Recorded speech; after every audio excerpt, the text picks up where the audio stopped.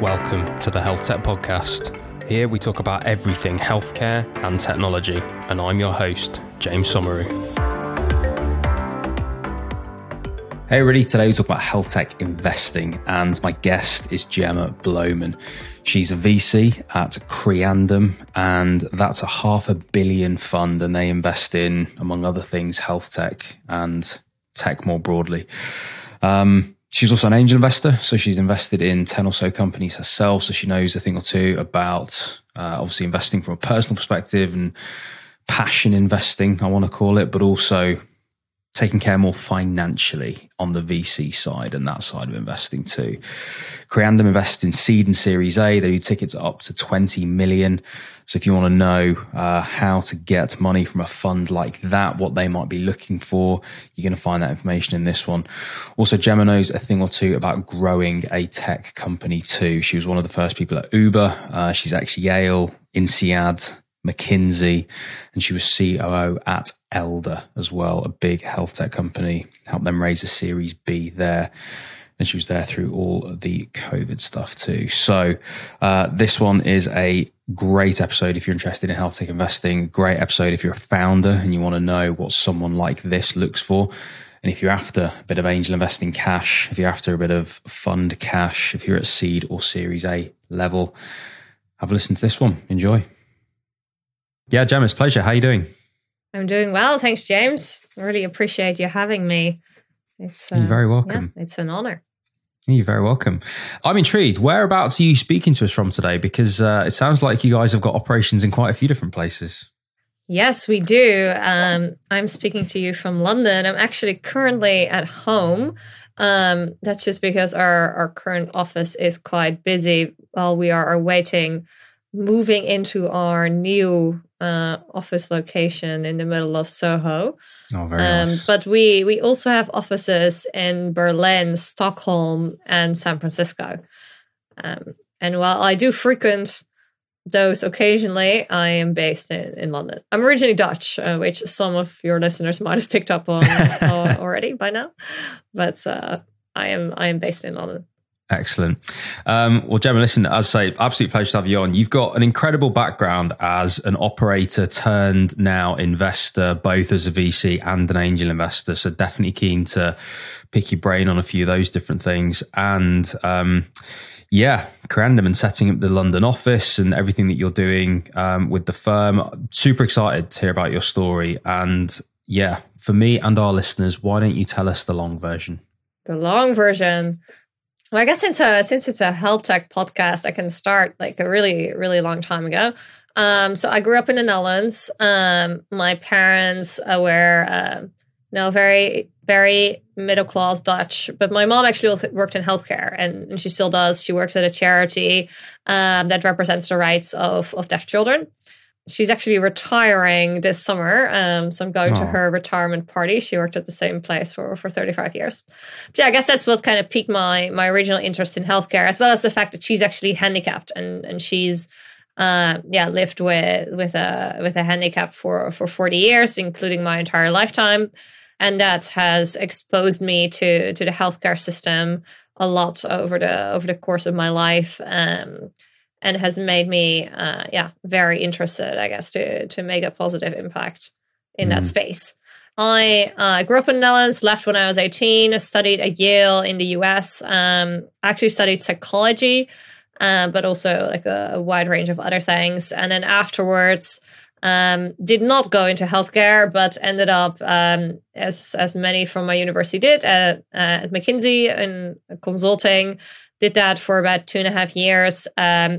Realized it probably wasn't my long-term cup of tea. The type of clients we work for didn't necessarily inspire me. And ended up doing my MBA at INSEAD, lived in Singapore. And then, was deciding whether to go back to McKinsey or try something else. And that's when I first, I guess, got interested in tech and really joining a technology company. And I was talking to some of the bigger companies, but I also ended up speaking to an alum from INSEAD who had just joined Uber in London to really get operations going there. And she and I spoke, and that was now, I think, almost close to 10 years ago, probably 9.5 years ago. And she said, hey, why don't you not go back to McKinsey and instead join me? We're looking for people with kind of an analytical background who are not afraid to roll up their sleeves, because this thing is going to take off and we're going to grow. And I ended up joining the team in London, moved there. And yeah, I've been here ever since. So it's around 9 years now. And in the first few years that I was at Uber, the team grew, and the business operations there grew more than 10 times. I led a few different teams there, mainly focusing on growth and expansion, both within kind of the London region, but I also managed one of our regions within the UK for a while, the Northeast. And during my final year there, I also led Women of Uber, which is kind of our ERG. So I was involved in all the kind of interesting things that went down there in relation to Travis, who ended up leaving, and then working with the senior leadership across the whole firm to build bridges and repair, I guess, from a culture perspective. On the back of that, I ended up leaving end of 2017, and I joined Elder, a home care marketplace.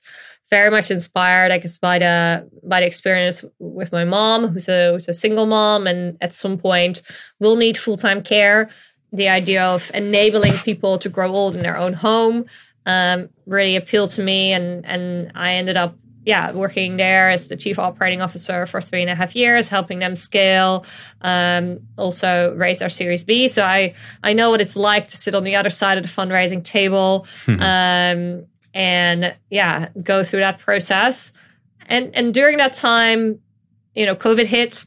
Working in elderly care over COVID felt like a very, I guess, important contribution to the whole strategy that was going down, but also not necessarily the most fun place to be at that point. So in my spare time, I started doing some angel investing and working with early stage founders that were working on impactful topics, helping them get their business off the ground. And I ended up angel investing in around 10 or so companies, primarily in the climate and health tech space. So some of the health tech companies I invested in are, for example, like the Lowdown in London, Jude also in London, Exact Health in Germany. And I worked together with those founders and realized that was so much fun. Like working with early stage founders, helping their dreams become a reality. I felt that my background was very valuable, and I could help them both with the business building, but also from an introductions perspective. And that's what then ultimately inspired me to consider moving into VC full time.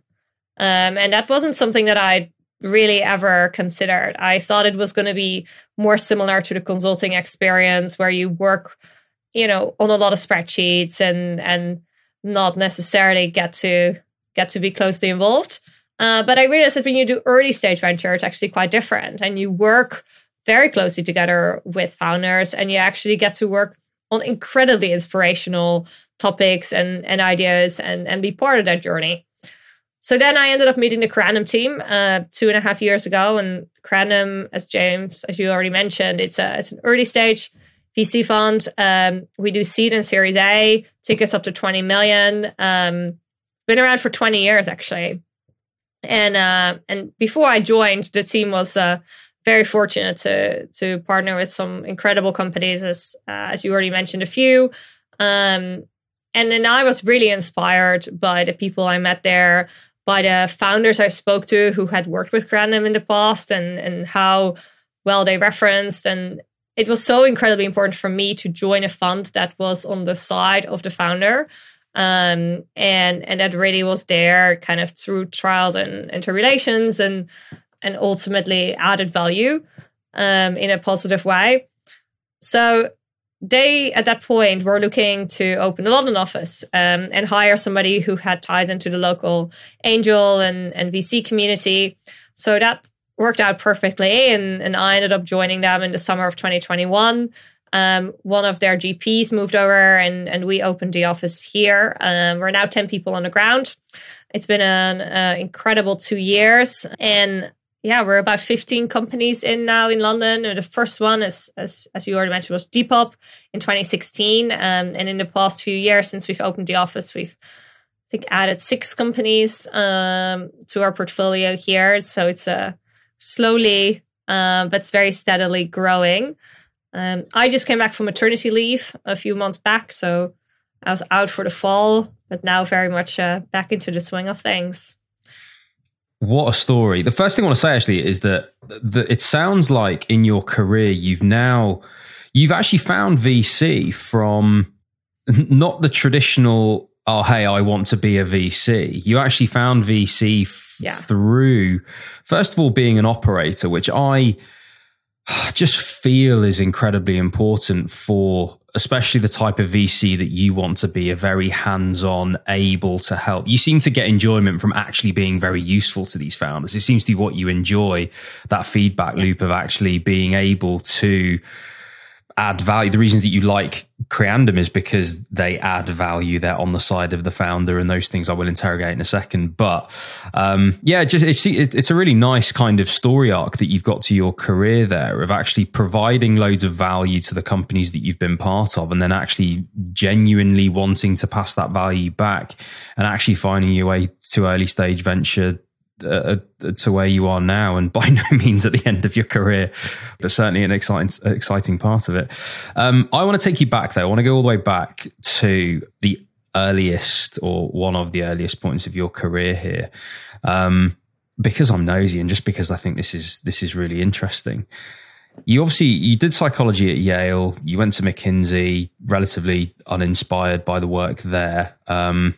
But then did the MBA and INSEAD. I mean, this reads like a who's who of like places to get your education. Yale, INSEAD, etc. But I won't dive too much into that. I was a nerd. You must have a heck of a network, is all I'm saying. After this, honestly, like your classmates must be running the entire planet. But right, Uber. Tell me about Uber, because this is interesting. You brought into Uber at a really early stage. I think I read somewhere that it was, double digits of employees and up to 250 or something. But you were part of a really quick growth phase of Uber there, and you were over growth and expansion. So, certainly in part, or probably quite a lot, due to yourself and your work there.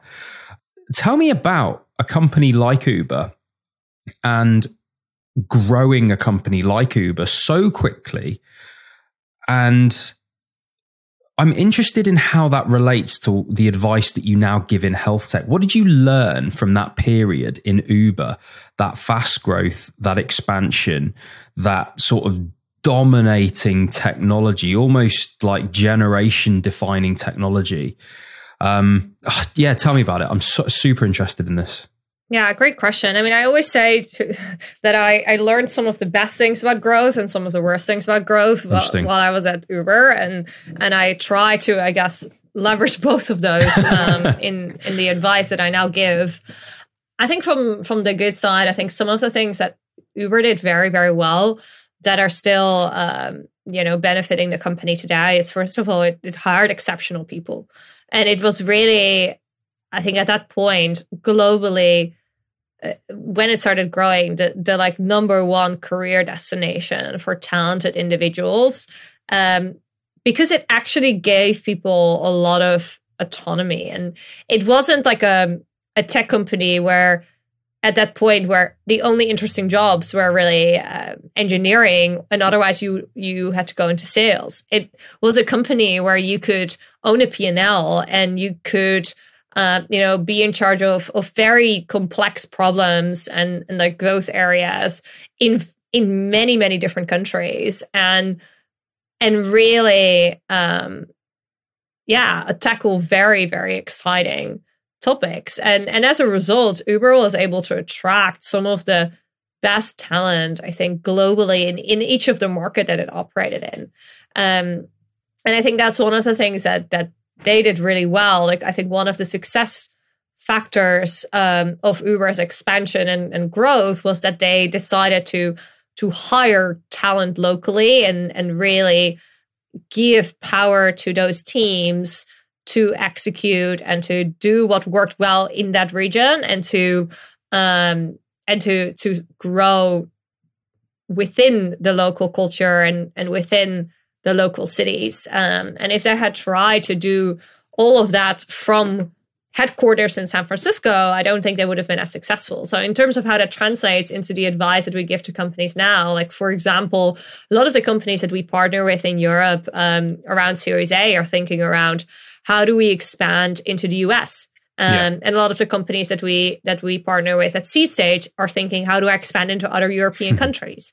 And one of the key pieces of advice that we often give is hire locally, have a team there. Maybe if you move to the US and it's going to be an important market for you, maybe actually one of the founders should move there, but have a presence and think about how you build up the team there, the office there, the culture, and how you maintain that across across the ocean. And I think that is something that Uber did very well. And really keeping the bar high as well. So for example, at Uber, I was part of this task force, which is called Bar Raisers. And it was people that were well performing in specific regions that actually helped interview in other regions. So where you didn't have a vested interest in making sure that, the seats were filled, but where the only role that you had on the interview panel was to make sure that we kept the bar consistently high across geographies and that we only hired great talent. And if you look now, like, Uber alums are everywhere. Like, I mean, Creandum has partnered with an ex-Uber company called Timber Hub in Amsterdam. Like, so many of my friends went on to start their own companies. A lot of them are working in VC. It's people that I work with on a day-to-day basis, but they're now everywhere in the ecosystem. And I think that's one thing that I've taken with me throughout my career, is just the incredible importance of hiring the right people and the best people and enabling them to do their best. Now, some of the things I think on the flip side that I learned about hypergrowth that I try to caution people against are one is I think Uber wasn't necessarily always the most capital efficient in terms of how they deployed their money, because they always had so much money that they had raised that they didn't necessarily always have to think about the ROI of the initiatives that they implemented, the ROI of additional headcount that they added. And as a result, I think it took a long time, and maybe they're still in the process of actually finding out what the leanest way is to run the operations. And in a company that is fundamentally a low margin business, and where you're competing with other companies that might have more efficient capital structures, that actually matters a lot. So that's why one of the pieces of advice that I now give founders that I partner with is, don't raise too much too soon. And if you do raise, make sure you have a clear plan of how you deploy that money, and that you only use what you need, rather than finding ways to spend the money when you don't actually need it, because you want to build an efficient capital structure over time. And if you blow up too much too soon, it's going to be really, really hard to change that over time. And then one of the other pieces, I guess, of learnings that I had from Uber was how important it is to work with regulators and to make sure that you work within the system. And again, something from a healthcare perspective that I spend a lot of time thinking about is making sure that even in the most innovative business models and the most innovative healthcare innovations, we can make sure to bring those to market in a compliant way with the support of regulators, rather than necessarily in an adversarial relationship that doesn't benefit anyone. And then the last thing that I saw from Uber that I take with me is how, from an HR perspective, it is really important to scale your HR and people function at the same pace as you scale the rest of the organization, to ensure that you really, stay on top of potential issues that may arise there, and that you train your managers well, and that you have the right escalation mechanisms in case something goes wrong, the right people to speak to in case issues occur. Because it is sometimes, if you're very, very fast growing, very easy to forget about some of these like more backbone functions of the company, like HR, like finance, etc. But the sooner you lay those foundations, and this like the more you skill those with the other functions, the more you kind of protect yourself against potential downside in the future. And I think Uber showed how if you don't do that well, that can potentially end really badly and be very costly to clean up. Yeah, and some remarkable similarities there actually to healthcare, especially when you talk about regulation and working with the regulators. I think there's so many technologies at the moment, particularly as we look at just the rapid expansion of AI into literally everything, and particularly in large language models and everything there in terms of how regulators have to work with. And actually, I've seen some stuff from Sam Altman actually that he really is trying to help, seemingly anyway, help with regulation with what he's doing. He's openly calling for it. He's writing drafts of what regulation could look like and seems to want to be really part of that, and certainly taking heed of what you're saying, which is to work with regulators and actually bring them with you. It's not just a profit at all cost model here. It's actually like, we're part of as I said before, a generation defining technology that needs to be regulated in the right way. And I think in healthcare, we can feel like that a lot too. We can feel that these technologies can do so much. And actually, even the founders of those businesses are people too that have good intentions, despite them having, many people they have to please with their investors and their shareholders and everything else. In the day, I think people are generally good, and call me naive for saying that, but I do think that, and actually the founders of these companies are too, and they do want to work with regulators to help that stuff. I think what you said about hiring is interesting as well, and hiring exceptional people and hiring locally. I've done a lot of thinking recently about mission, vision, values, culture, and actually how you live your values and how you actually create a culture based on those values. And I think it was interesting where you said you have bar raisers, and I love this concept, bar raisers. And we all know these people in the organization that are obsessed about high standards for themselves, for their team, for the organization. They have high organizational loyalty. They want that for the whole company.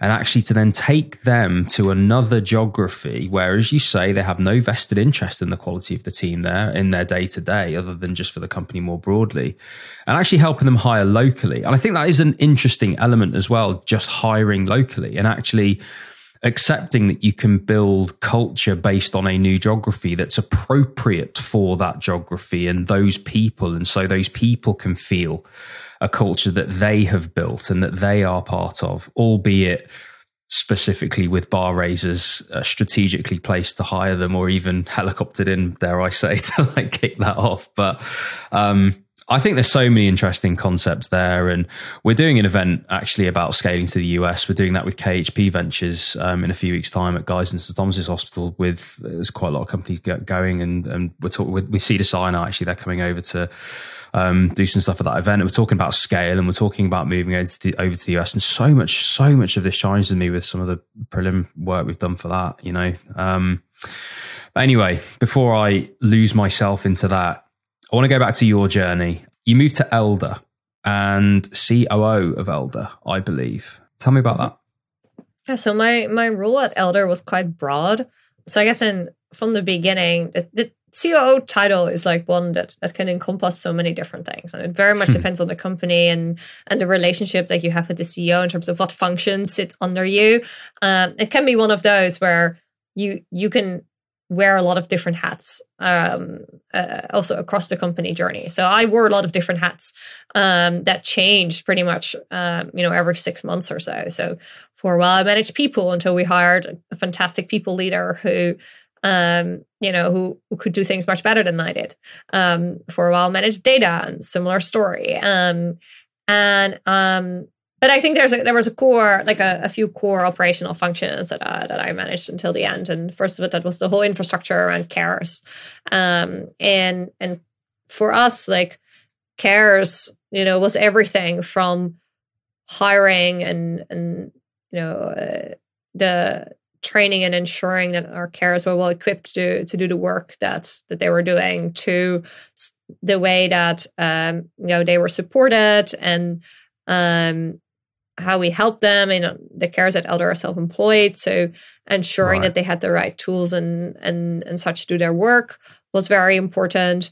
But there was also a big logistical element, because they had to go and be matched to people, sometimes very last minute, that needed care and that couldn't be alone without care, and then be helped to get across the country to maybe a remote place in Scotland within a day. So I also managed the matching pieces there, and the marketplace pieces. And then the clinical pieces. Even though we didn't get involved in the clinical care ourselves, we did have a clinical team, of course, to ensure that we had the right safeguarding and clinical policies and standards in place, and everything that's related to that. So yeah, I would say it was a very wide role. I really enjoyed it because it was so many different pieces. I got to work with like really exceptional people. It's also really fulfilling to work with carers, and people that work in care oftentimes do that really because they want to give back, and because they value caring for elderly people and helping make those last years of your lives better. Yeah. And even though it is incredibly tough, like I couldn't be a carer. It takes so much from you emotionally, energy wise. And yeah, the opportunity to day in and day out interact with people who dedicated their lives to this profession was very inspiring. Well, I think particularly as well, because you have that emotional connection to that type of work because of your mum as well, and her handicap, and you mentioned like 40 years. It must have been an interesting time, an interesting role, an interesting time, an interesting company to be part of, an interesting sector to be part of, just because, as I say, you must have felt quite connected to that. And I think when you can connect purpose with your work, you can often see a heck of a lot of synergy, can't you? And it seems to have, well, it certainly hasn't done you any harm, has it, in terms of feeling more connected to the work and that kind of thing, I imagine. But yeah, I don't know. Is that something that chimes with you? Yeah, absolutely. I mean, for me, purpose has been very important throughout my career. And it's probably one of the most important themes in my life. Like I always think, how can I have the most impact, and how can I have the most impact in this world? And, one of the reasons why I joined McKinsey was because I wanted to learn to have the skills to be able to have impact in the future. And I joined Uber because I felt that Uber was transforming the world in a way that very few companies at the time were. And I still feel that the impact that Uber had, even though in the media may not always be portrayed in a positive way, like Uber provided employment for hundreds of thousands of people and provided a safe and cheaper way to get home for many, many, many, many millions of people, including women like myself who might not have had a safe way to get home late at night. For people like my mom if you live in a suburb and you can't hail a taxi, then 10 years ago there was no way to be able to get around because taxis were just not there at the push of a button. And also now, like as an investor, like I think a lot about the impact that our companies have across the world, and I feel that enabling companies, that helping transformational companies grow and build up their footprint in the world is one of the most impactful things that I can do in my career with the skill set that I have. I think there's other pieces to it too. As a VC fund, a lot of the money that you invest, or all the money you invest, comes from other investors, and most of our investors are pension funds and endowments, and the Nobel Foundation and such, like very reputable investors and causes that I feel very proud to represent as an investor. So yeah, I would say that for me, impact and purpose are probably the driving factors throughout my entire career, and how I think about how I want to live my life. Yeah, it's funny because I was going to ask you your thesis actually, because I was going to move on to your angel investing now, because to talk about purpose, as they say, investors pick the world we live in next, and it's an incredibly privileged position to be doing so. And actually, people can look at how they want to see the world, and they can then choose the companies that they want based on their own purpose. And I don't know, that side of angel investing has always appealed to me. Less you're investing other people's money in the VC side, if I'm being honest. But certainly being able to, make the impact yourself with the money that you have. And as I say, being able to at least somewhat potentially pick the world we live in next, if you're good at your job anyway, and you manage to do that well. But yeah, I'm interested. So you mentioned angel investing being really fun, and you equated that to, I think, being valuable. And based on your background, you could not only help them practically with advice about how to run their company, but actually with introductions based on the network that you have and things like that. And I guess just being useful to them in that way. And that made that whole process fun for you. You say you picked 10 or so companies in climate and health tech, and obviously you're picking them somewhat to be coachable, I imagine, because you want to be useful and you want to be valuable and all that side of things. But you tell me, those 10 or so companies, what did they have that the other 80 that you saw didn't? Yeah, it's a great question.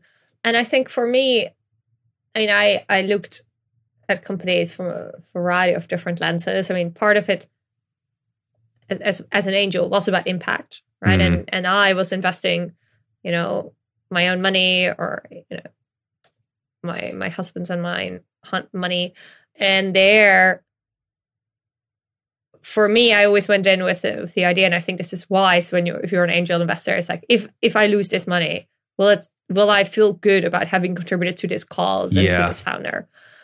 And that's very different from if you're a VC investor and you're investing other people's money, when really like the financial lens is the most important, and the company has to be able to return capital and return a certain amount of capital. And of course, then there's impact lenses and such that you could also put on top of that. But ultimately, the financial piece is the most important one.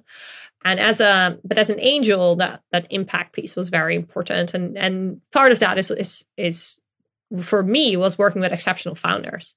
So almost all the companies I invested in also had female founders, because there is a large shortage of investment, both angel and institutional investment, going into female founders. And that's something that I felt it feels strongly is unjust, and that I could, make a very small difference in the way that I deployed my own capital.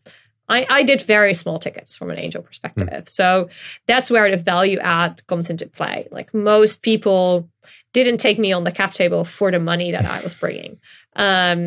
They took me because I could also help in other ways.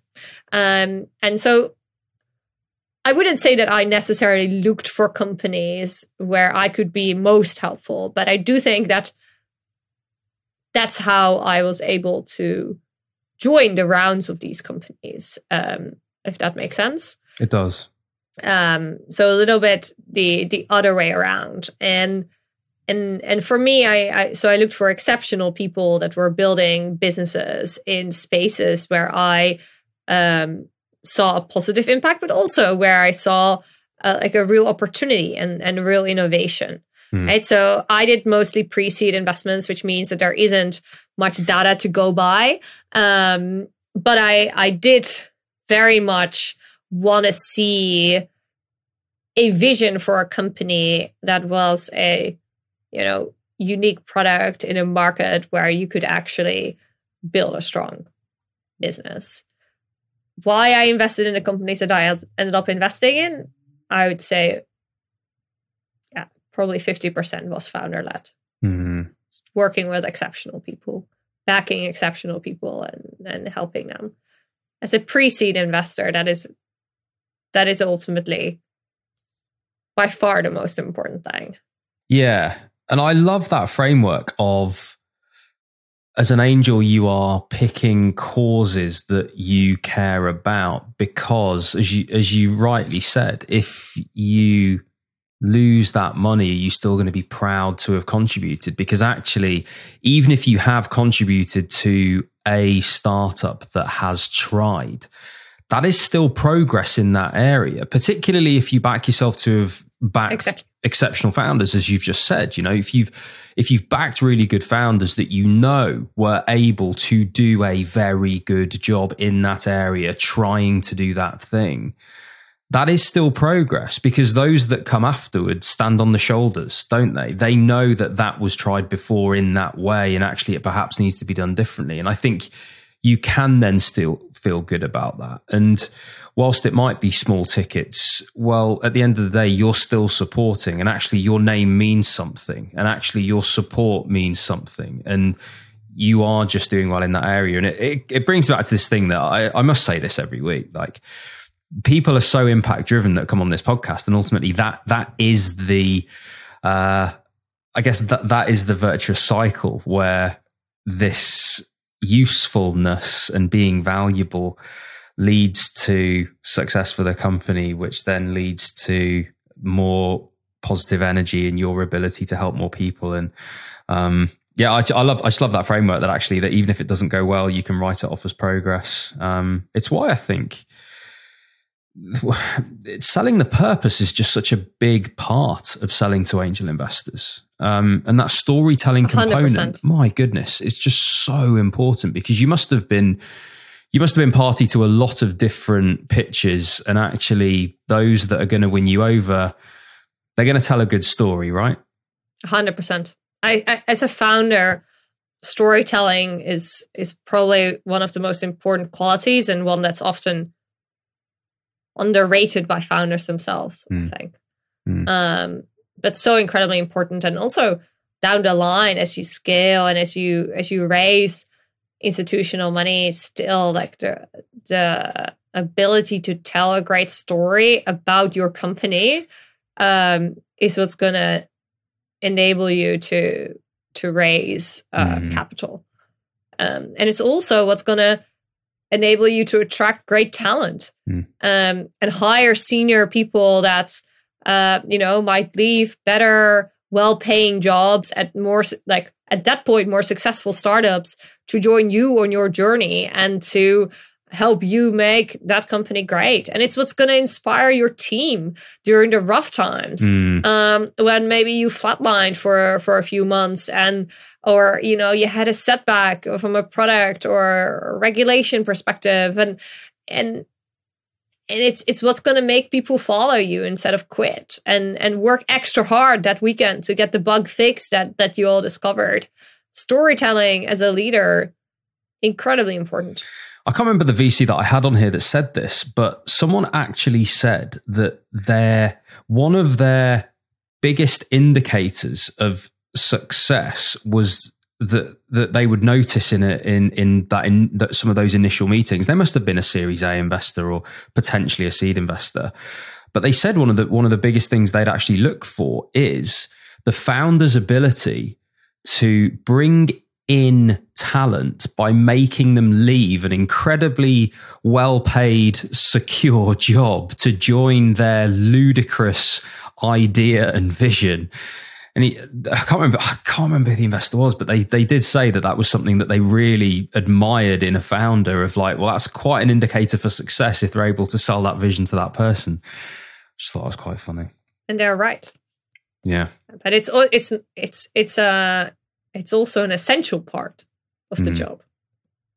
as one of the key roles of a CEO founder is to hire great people and to hire a great team. Yeah. Yeah, absolutely. And keep on hiring great team members over time.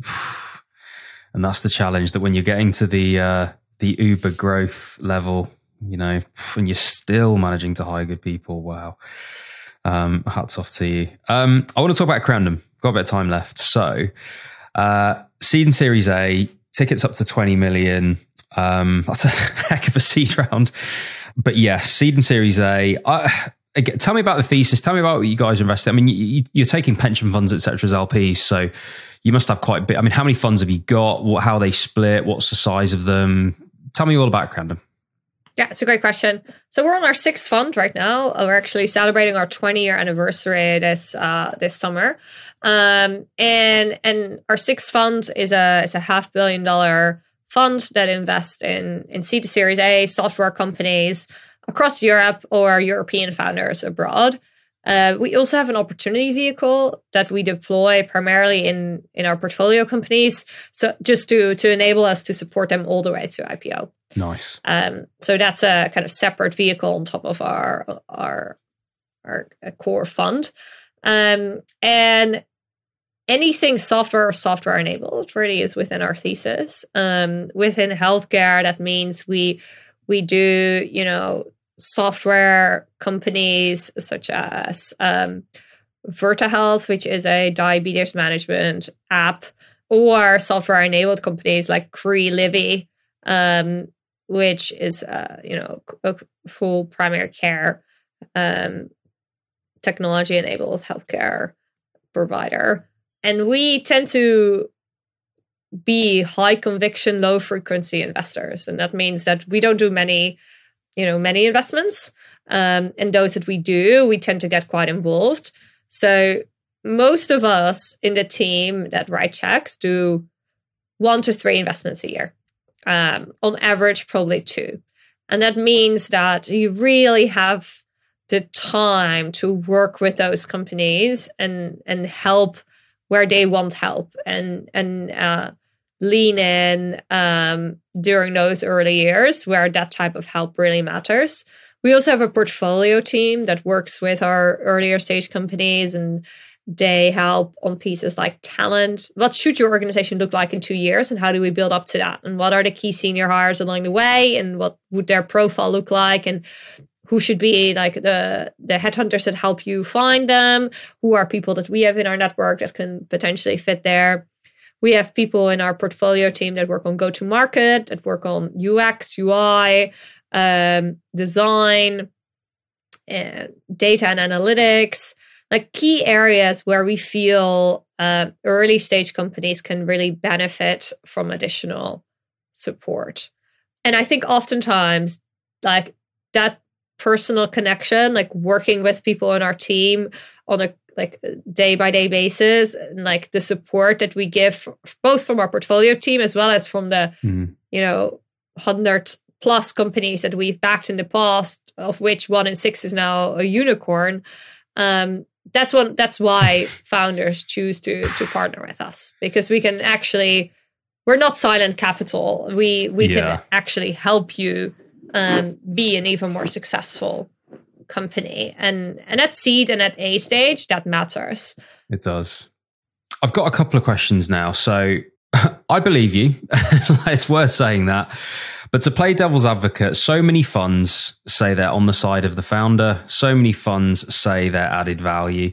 You've given a lot of reasons why. I mean, not least the commitment that you make in terms of even the size of the check at the stage that you do, but actually the amount of deals that you each do. And I imagine the amount of deals that you each look after, the boards that you sit on, you know, you're probably not stretching yourselves here to actually give yourself the time, which is one thing. You've talked about a sort of like a talent team that's going to help them with strategic hiring and things along those lines. Is there anything else that you guys point to as sort of being on the side of the founder? I mean, added value. Okay, yeah, I can see that from everything that you do in the backgrounds that you have, etc. But is there anything else that points to added value, or indeed, is there anything else that suggests you're on the side of the founder? But I think you make a very important point, is that like a lot of VCs say this. And it's hard for founders, right? Because everyone says it, you know? It is hard. And I think there, like the key thing and the key advice I would have for founders is to do references. When you are looking, when you are in the fortunate position that you can pick which investor you go with, make sure to speak to other founders who have partnered with those funds before. Because there is definitely a difference in how investors show up and how they support when things don't go as well. Well, like how much more money they deploy over time and under what circumstances, how available they are, how present, what the tone of their involvement is. And I can only speak, from my experiences, just when I was deciding which fund to join, I did a ton of references. And I spoke to loads of founders that, for Crandom, that worked with Crandom and that worked with other funds. And I spoke to angels that knew the funds well and other investors that had sat on boards with them. I spoke to LPs because this element was incredibly important to me. And I wanted to join a fund that actually lived up to its reputation of being founder of not just its reputation, but it lived up to its promise of being founder friendly. And I found consistently that everyone I spoke to said that, yes, like Crandom actually is founder friendly, and they actually are the type of people that they promise to be. And this is a team that has the right values. And I found in my referencing that they had, and at least were showing the type of value framework that I identified with. And I think that's ultimately the most important thing that you can do. And when you're referencing, whether it's for a hire, whether it's for an investor, speaking to people who've worked with them before is going to tell you the real story rather than, what they might tell you. Ultimately, investors can tell you that they're adding value, and I think part of how they show up and how they interact with you can be taken as a proof point for how they are to work with long term. But I would always reference like actual people that have worked with them over a long period of time. And I'm very proud to say that, I really think that Crandom is a long-term partner. And I'm very relieved that once I joined the fund, it actually, the people actually turned out to be the same as I had, the impression I had gotten from the outside in when I was interviewing. And they are truly good people who really care about the companies we partner with and the founders that we partner with. And we see these partnerships as a long-term relationship, like a 10 plus working relationship that we are there to support and help make the founders and the company successful. Is this latest fund, is this a 10-year fund or is this an evergreen fund, or how are you structured? Because we know in healthcare things can take a long time, but I'm interested because it's software. Maybe you guys are still on the clock. It's a great question. I mean, officially our funds have, I think, a 10-year horizon. Yeah. But in practice, a lot of our positions have been longer. Yeah, and we are very fortunate that the investors that invest in our fund are patient and that they know that we don't sell prematurely, and we even if a fund goes above its deployment cycle, that's actually what is ultimately the best financial outcome also for our investors. Yeah. Right. So for Spotify, for example, we held that for longer, and it turned out really beneficial. That turned out just fine. Invested in our fund. Yeah. Nice. And I think we've built that trust with our investors over time that we can hold positions until it's actually in the company's best interest to exit versus when, fund life cycles. And working with a VC fund that has a steady base of investors that they've worked with over several fund cycles is really beneficial from that perspective, because we don't have to worry about, those type of concerns that some other funds might have to. Well, if you're providing good returns, then why on earth would those LPs not just keep investing, exactly. right? So, I suppose it's the mark of a fund that can raise 500 million and beyond Fund 6, because actually, if you've managed to deliver a decent return to those LPs, they are just getting richer, so they can just keep investing in the fund, and the good times can keep on rolling, right? So, yes, makes a lot of sense. And as I say, being on Fund 6 certainly points to the success of the previous. A couple of other questions here. So you invest in seed and you invest in Series A. Now, you're in software or software-enabled technologies, and that's what you're investing in.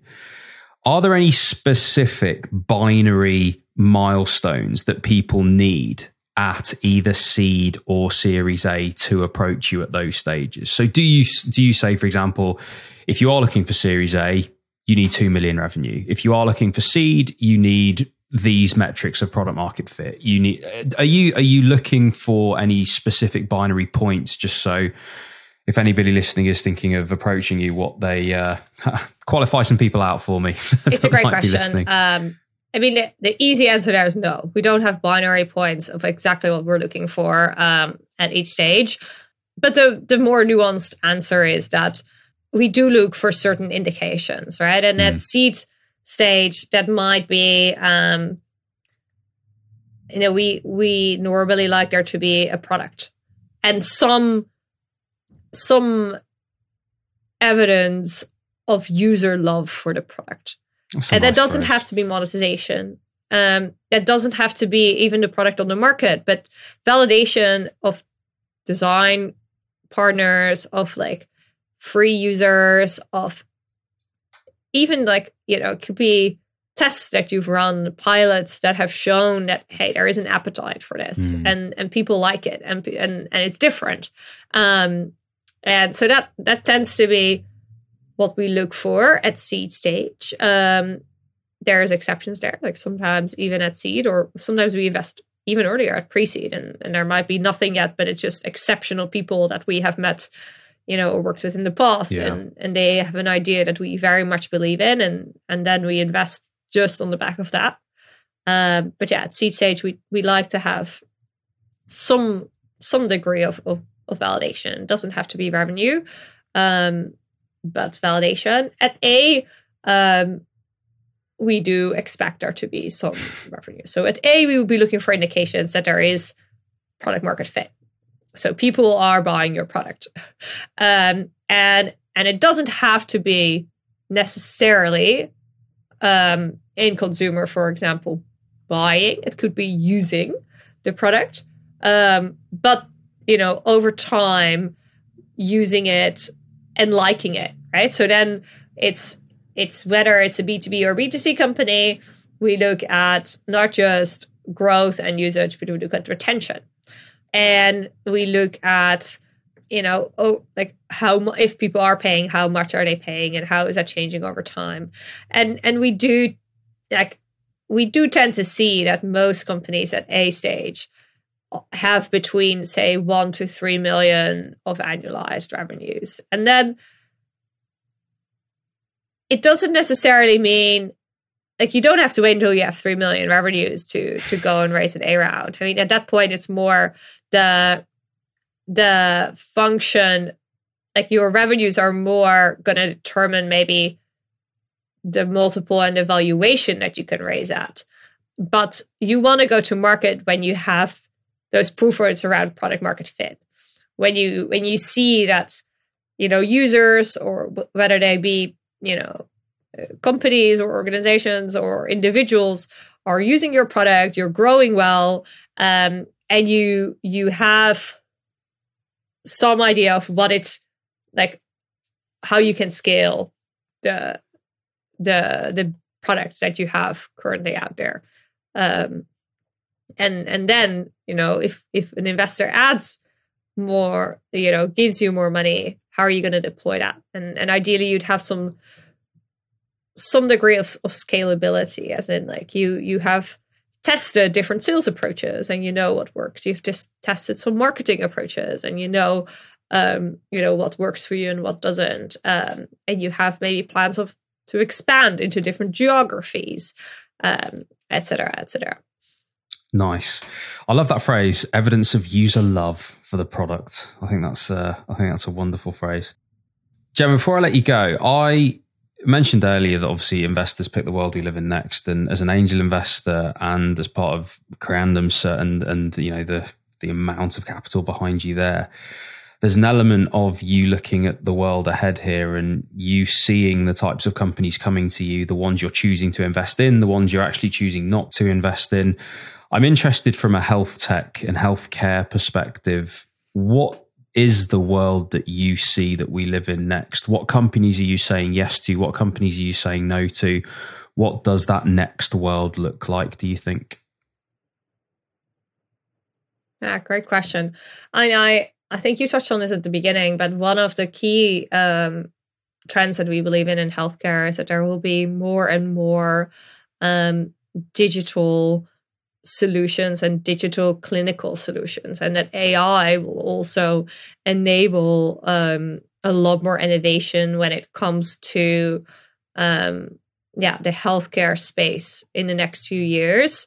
Whether that be from an enablement of healthcare practitioners to like actual clinical diagnosis and clinical analysis around different parts of the healthcare system, and that ultimately that rate of innovation will be much faster than it has been in the past 10, so you're talking about years. software as a medical device stuff. So you're really thinking about like the software behind some of the diagnostics and.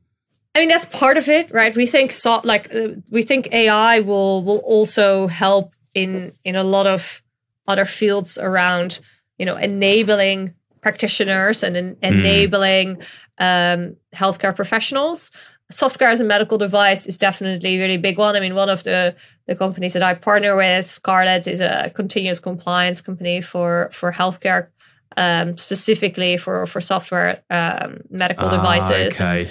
And their dream of the future, which I like very much ascribe to, is that software companies should be and medical software companies should be able to deploy updates to their systems and their algorithms as quickly as other tech companies. So that's the patient and the practitioners that they enable are getting the fastest rate of innovation, all like completely, approved by our regulators in a much quicker way. And that's definitely, a future that we would love to live in as an investor in healthcare. Cool. So Gemma, it's been an absolute pleasure having you on. Thank you so much for joining me. I think your background is, I think as I said before, like a who's who, or certainly a where to go for all of your education and indeed your career, from Yale to INSEAD to McKinsey to big startups like Uber and Elder and now angel investing and onto Creandum. I think it's a heck of a career you put together. And you guys are making some incredible impact. I think it would be really interesting, I think, for people listening to have a look at Creandum's portfolio and see what you guys are investing in. I'm certainly going to keep an eye on what you're investing in, because I think you've got $500,000 behind you with this fund. And yeah, just very interested to see where it goes. Those big seed rounds, those big Series A rounds with, the second, third time founders that you guys might come across, I think it's a super exciting place to look at. I think there's lots of people that have been in different sectors. I mean, I know you guys cover cross-sector, but there's definitely founders that have been cross-sector that are coming over to health tech after exiting somewhere else and building some really interesting stuff. And I think, yeah, you guys are definitely going to be seeing a lot of that. So, yeah, delighted to have you on. Thank you so much for telling your story. And for those people listening that want to get in touch with you or Creandum, what's the best way for them to do so? Yeah, great question. And thanks for having me. I really enjoyed the conversation. The best way to get in touch is to email me. I'm Gemma@creandum.com, and you can also follow me on Twitter. I'm just at Gemma Bloemen. But email is by far the best way. I'm not great at LinkedIn. I get so many requests that I unfortunately don't have the time always to go through them. So email is awesome. The best. And you're at Bits and Pretzels in Munich, right? Yes, I will be speaking at Bits and Pretzels, the healthcare conference, in a few weeks. I think it's the 21st of June, if I'm not mistaken. So that should be interesting as well. Hoping to meet a lot of healthcare founders and fellow investors there. Awesome. May see you there, Gemma. Hey everyone, thanks for listening and making it all the way to the end of this episode. Remember to subscribe, rate us, and leave a review. And you can head to the description of this episode to follow me on all of my social media so you don't miss out on any of the latest health tech content.